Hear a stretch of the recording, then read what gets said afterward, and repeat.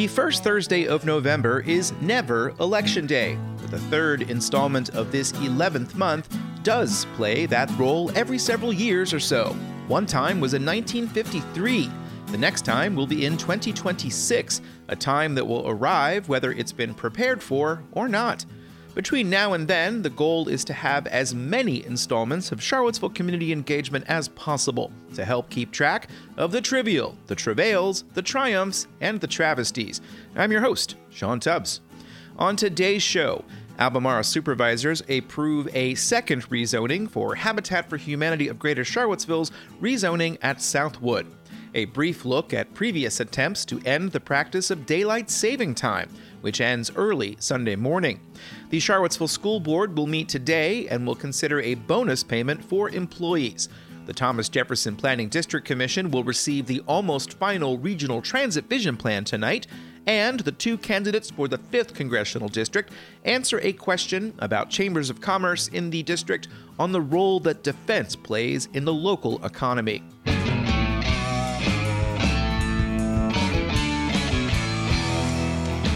In today's first subscriber-supported public service announcement, want to learn how to reduce the amount of chemicals used to treat your lawn and garden?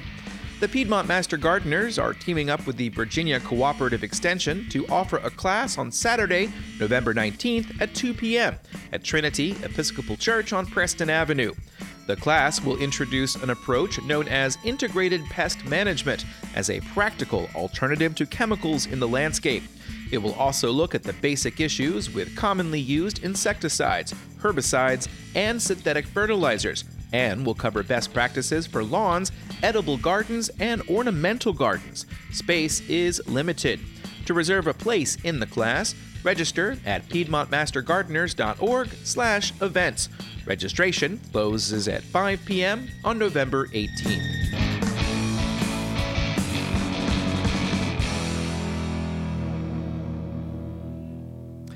After taking a 6-week pause, the Albemarle County Board of Supervisors has approved a rezoning for the second phase of Habitat for Humanity of Greater Charlottesville's redevelopment of the Southwood Mobile Home Park. Here's Rebecca Ragsdale, a planning manager in Albemarle County. Phase 2 would include a minimum of 527 residential units, up to a maximum of 1,000 units. Ragsdale said a minimum of 227 units would be required to be rented or sold below market to eligible households, but there could be more depending on build-out. There is a maximum non-residential component of up to 60,000 square feet, and there is a commitment to a minimum of 10,000 square feet, and that provides for the neighborhood center that's recommended in the master plan. Supervisors were close to a vote on September 22nd after a public hearing, but wanted certainty about the cost that Habitat will receive from Albemarle for a 7-acre school, as well as the details. Albemarle has until July 1st, 2027 to decide if it wants to purchase the property for a cost not to exceed $680,000. If it's not sold, it may be developed under the uses that are permitted in the Code of Development, which could include affordable units. If residential does end up on that site, 20 units must be designated as affordable. Charles Rapp, the Deputy Director of the Department of Community Development, told supervisors about various transportation improvements that will be made on Old Lynchburg Road and 5th Street Extended, as well as Southwood's primary thoroughfare. Hickory Street is currently a substandard road. It lacks stormwater management infrastructure. It doesn't have sidewalks, doesn't have curb and gutter, it doesn't have on-street parking, and the paving along that road in multiple locations is severely deteriorated and in need of some attention. Rapp said the county could apply for grants to help pay for that work jointly with Habitat for Humanity of Greater Charlottesville, or possibly go through Virginia Department of Transportation's revenue sharing program. Other transportation solutions in the area could include a road diet on Old Lynchburg Road that would replace vehicular lanes with a shared use path. The vote to approve was unanimous.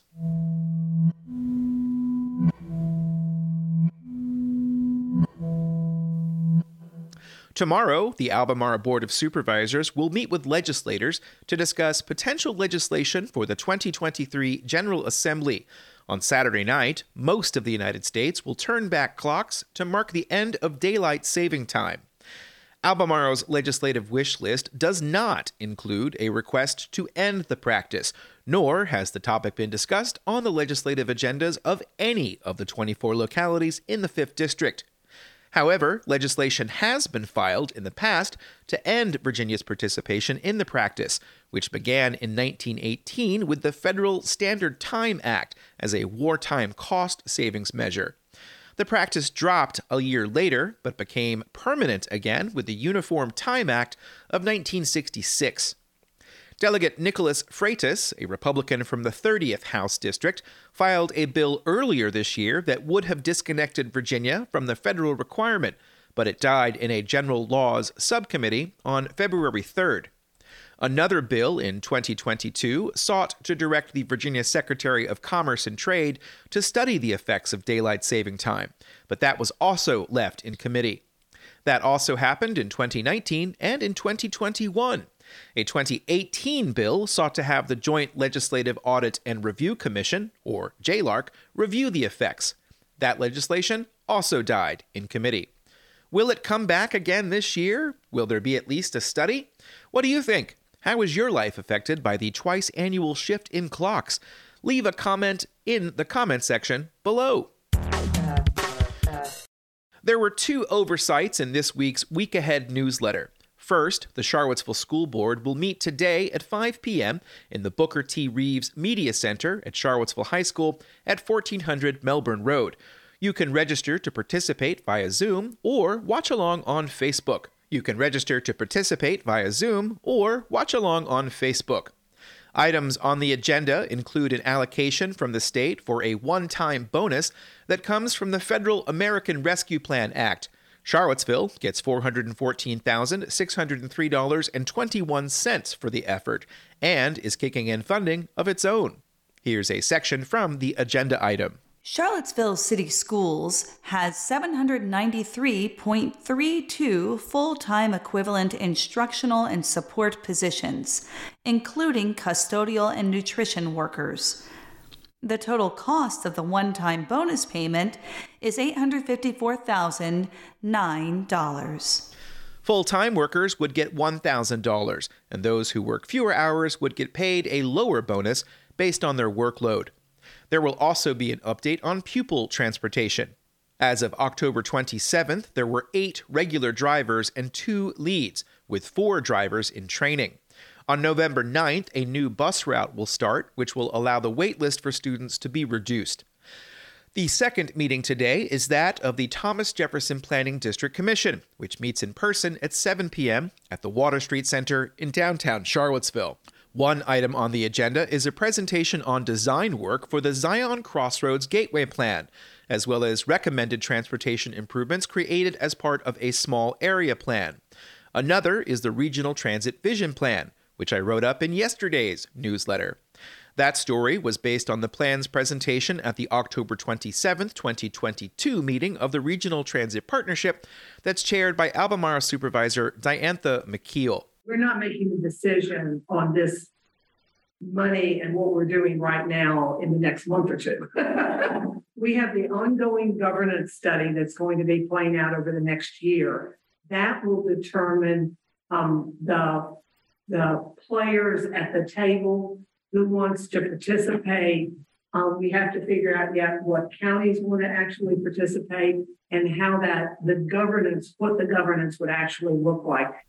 McKeel welcomed the presence of Delegate Sally Hudson and Senator Cree Deeds at that partnership meeting and said the word about the Transit Vision Plan needs to get out to other representatives in the General Assembly for this area. Legislative action will be needed for additional tax powers to pay for expanded transit. That Regional Transit Partnership meeting ended with some updates from transit providers. Jaunt has an alternative fuel advisory committee that last met on September 22nd. There are representatives from the University Transit Service, but none from Charlottesville Area Transit. There is a member of the CAT Advisory Board on the Jaunt panel. The CAT Advisory Board has not met for at least 2 years. Charlottesville Area Transit still seeks to recruit new drivers and hope an increase in hourly pay will help. There was no update on changes to CAT routes that are on hold until enough drivers are hired. Stay tuned. That's what Charlottesville Community Engagement is here for.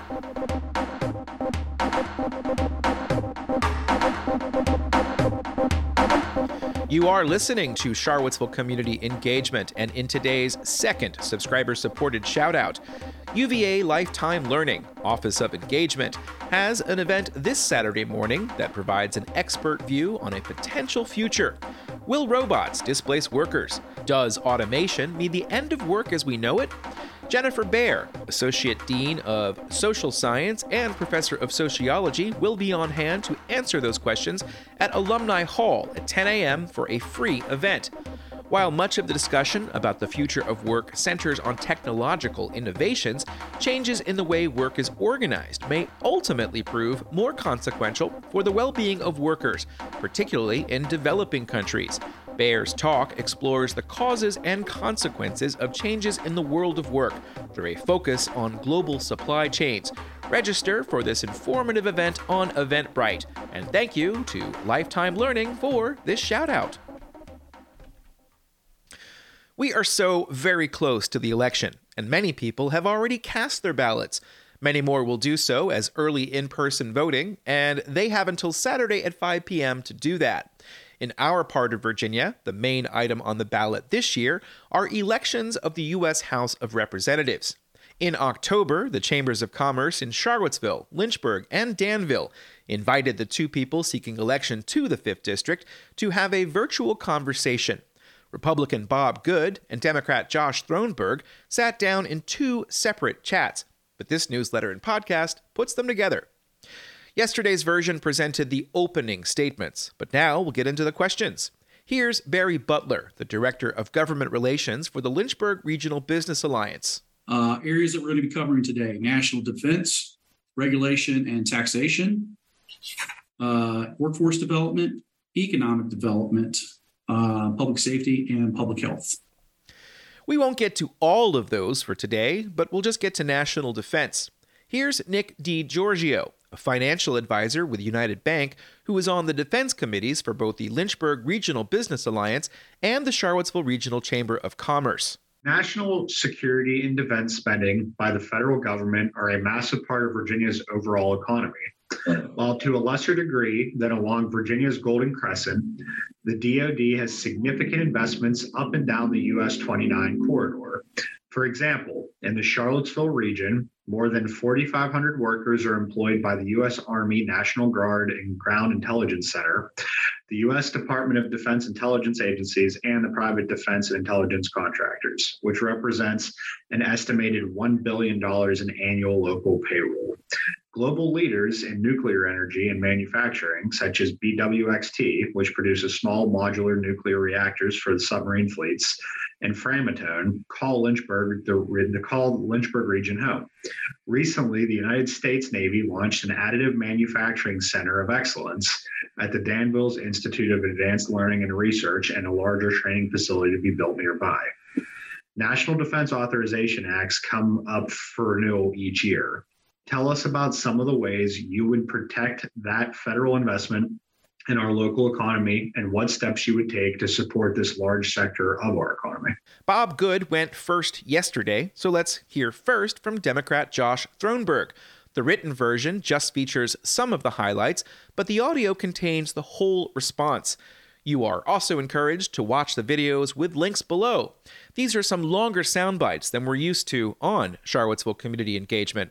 Let's start with the answer from candidate Thronberg. I attended, there was a joint kind of DOD luncheon that we had here in Charlottesville a few months ago that really was laying out kind of the relationship between some of those entities and the local economy. And we heard a lot of really incredible numbers in terms of the employment and the local kind of economic importance of those groups.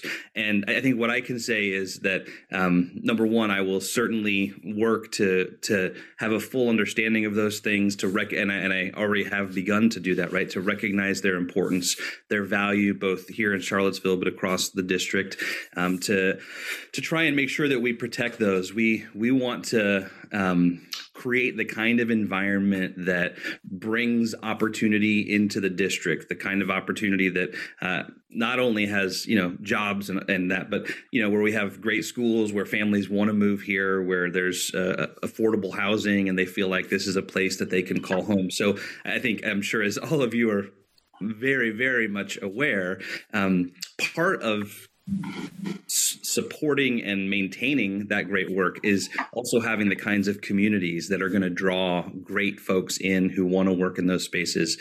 And so there's that kind of bigger piece that I want to make sure we see the ties between. As a legislator, it's important for us to have great housing and great schools and all those things so that folks come in, and then to support and encourage the kinds of the incredible investment that we kind of have at the level that you're talking about. So that's good. I think my big, what if you've ever seen my logo or if you've ever heard me talk, my thing is compassion and common sense. That's the framework through which I try to look at all things. And certainly when you look at the economic investment of these groups in Charlottesville and down all the way through the district,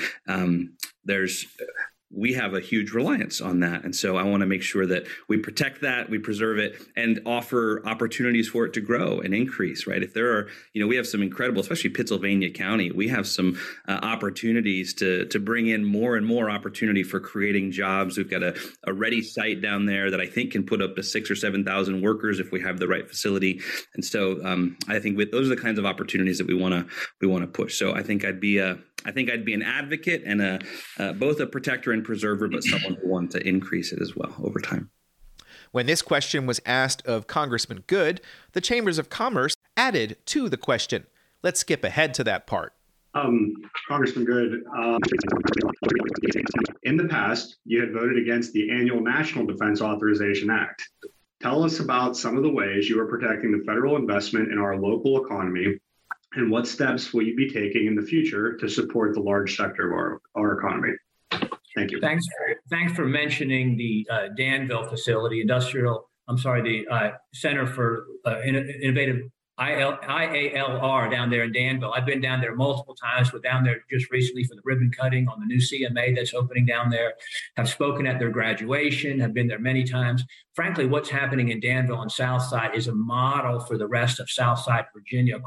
Lots of parts of Virginia call themselves Southside, but a model for the rural parts of Virginia and certainly the 5th District or those areas that have suffered some economic depression. The way Danville has come together at the local level and everyone has partnered together, the reemergence of Danville is really wonderful to see, and I'm so proud of what's going on down there in Danville, Pennsylvania. I've been just privileged to be part of that, to encourage that, to support that any ways that I can. But to speak to the National Defense Authorization Act and defense spending in general, let me frame it again, because this must always frame every discussion that we have about spending on the federal level. And some people don't like this, and sometimes this is not popular. Some people don't want to hear the truth on this. But the fact is we have $31 trillion in national debt. That is $90,000 per citizen.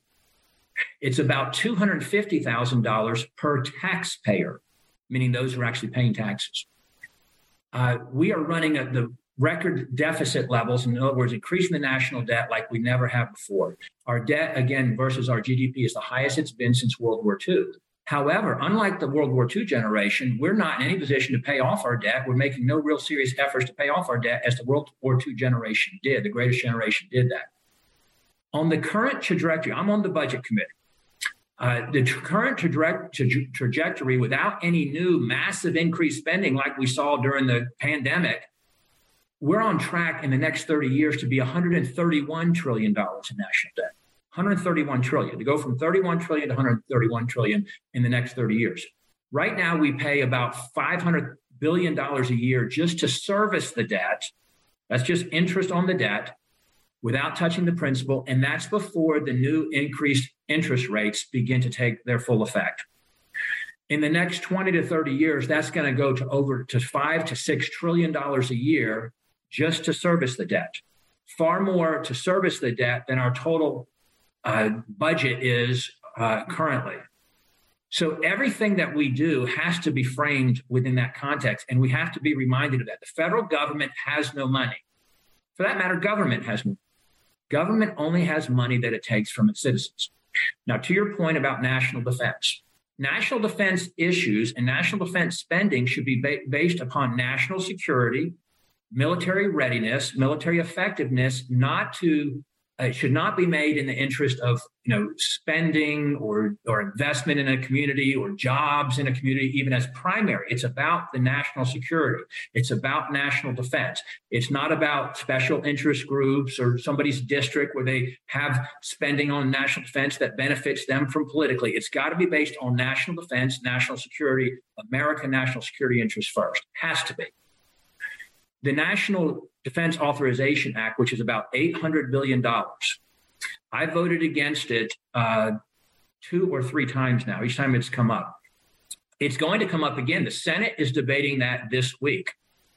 And I'm actually part of a letter that I just sent with my colleagues in the House Freedom Caucus to Senator McCarthy and Senator McConnell and Leader McCarthy, saying all Republicans should oppose the NDAA in its current form. All Republicans should.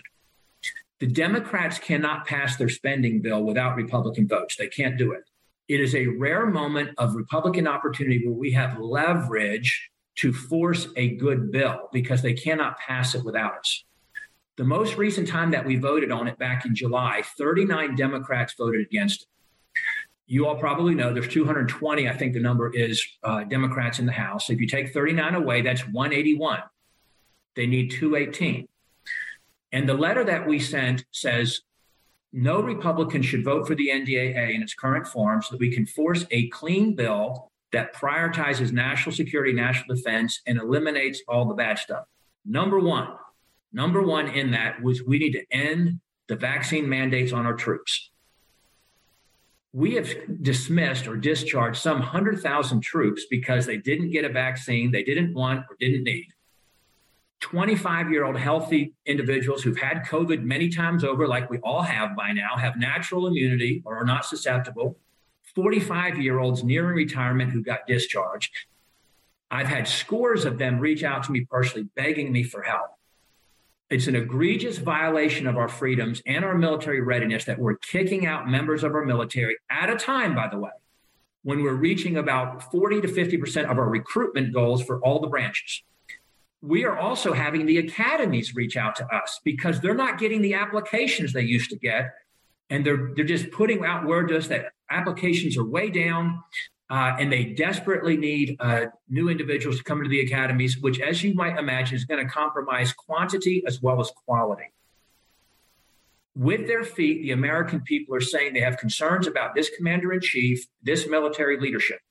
And what we're asking for in the NDAA is, again, to reverse the vaccine mandate immediately and restore back to the military with all benefits, all compensation, those who were discharged improperly because of the vaccine, number one. Number two, we need to eliminate everything in the NDAA that has to do with woke ideology, critical race theory, diversity, equity, and inclusion that has nothing to do with military readiness, radical transgender policies, joint, bathrooms and things for transgender. We need to eliminate all of that in military funding because it has no place in our military to make us more effective to deter wars or to win wars if necessary. Same thing on the climate, environmental extremism that's in the military. We've got in there converting our military to electric vehicles. Think about that in the theater of war, that we would have electric vehicles for our military. We got in there requiring our planes to fly on sustainable fuel, which costs 2 or 3 times as much. Has nothing to do with military readiness. The president told the military that the greatest threat to the country when he first got inaugurated was climate extremism or climate environmental issues. I can only imagine this administration, when Putin invaded Ukraine, said, how can they do that without considering the climate implications? John Kerry went hat in hand pleading with the Russians not to invade Ukraine because of the climate. How embarrassing to the United States to show the weakness that we did with that. And of course, Putin didn't care.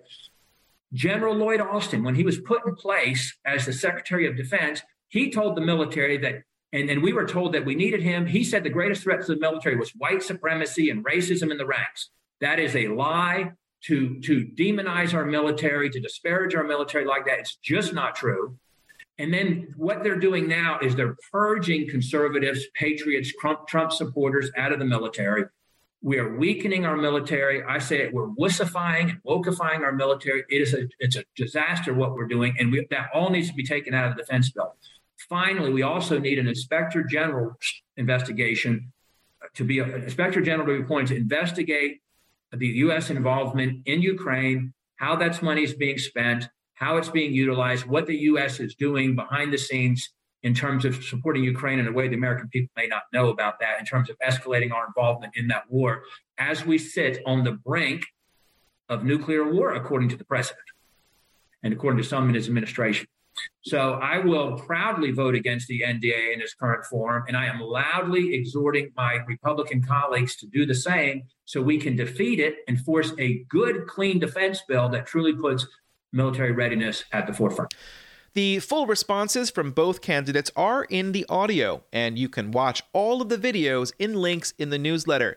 In the next newsletter, we'll have at least one more answer. Election day is coming up, and this is information that voters could probably use.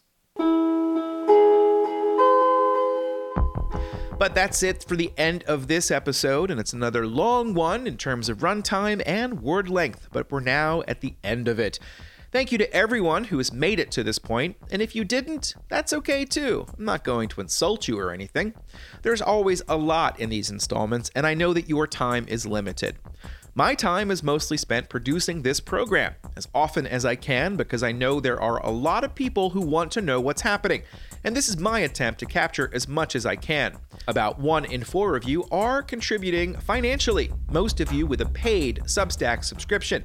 Every single penny helps to cover my time and effort, and some of that effort is invested in things like transcriptions, which is making those congressional chamber chats much easier to produce. An added bonus is that Ting will match the initial payment if you decide to contribute $5 a month, $50 a year, or $200 a year through Substack. You'll get the occasional first look at some content, and you will know that you're helping me write and produce a great amount of material each and every week. And even if you don't sign up for a paid subscription to this newsletter, Ting still wants your business. And if you sign up through a link in the newsletter, you will get a free installation, a $75 gift card to the downtown mall, and a second month for free. Just enter the promo code COMMUNITY. Thanks today to Bree Luck of Charlottesville for providing a soundbite for this podcast version. In return, her shout out to nonprofit is for Live Arts, as well as the Blue Ridge Abortion Fund. What's next? Tomorrow's installment, of course. Thanks for being here, and let me know what else you think might be missing, and bonus points if iambic pentameter is used. I'm Sean Tubbs. Thanks for listening. We'll be back soon, and goodbye.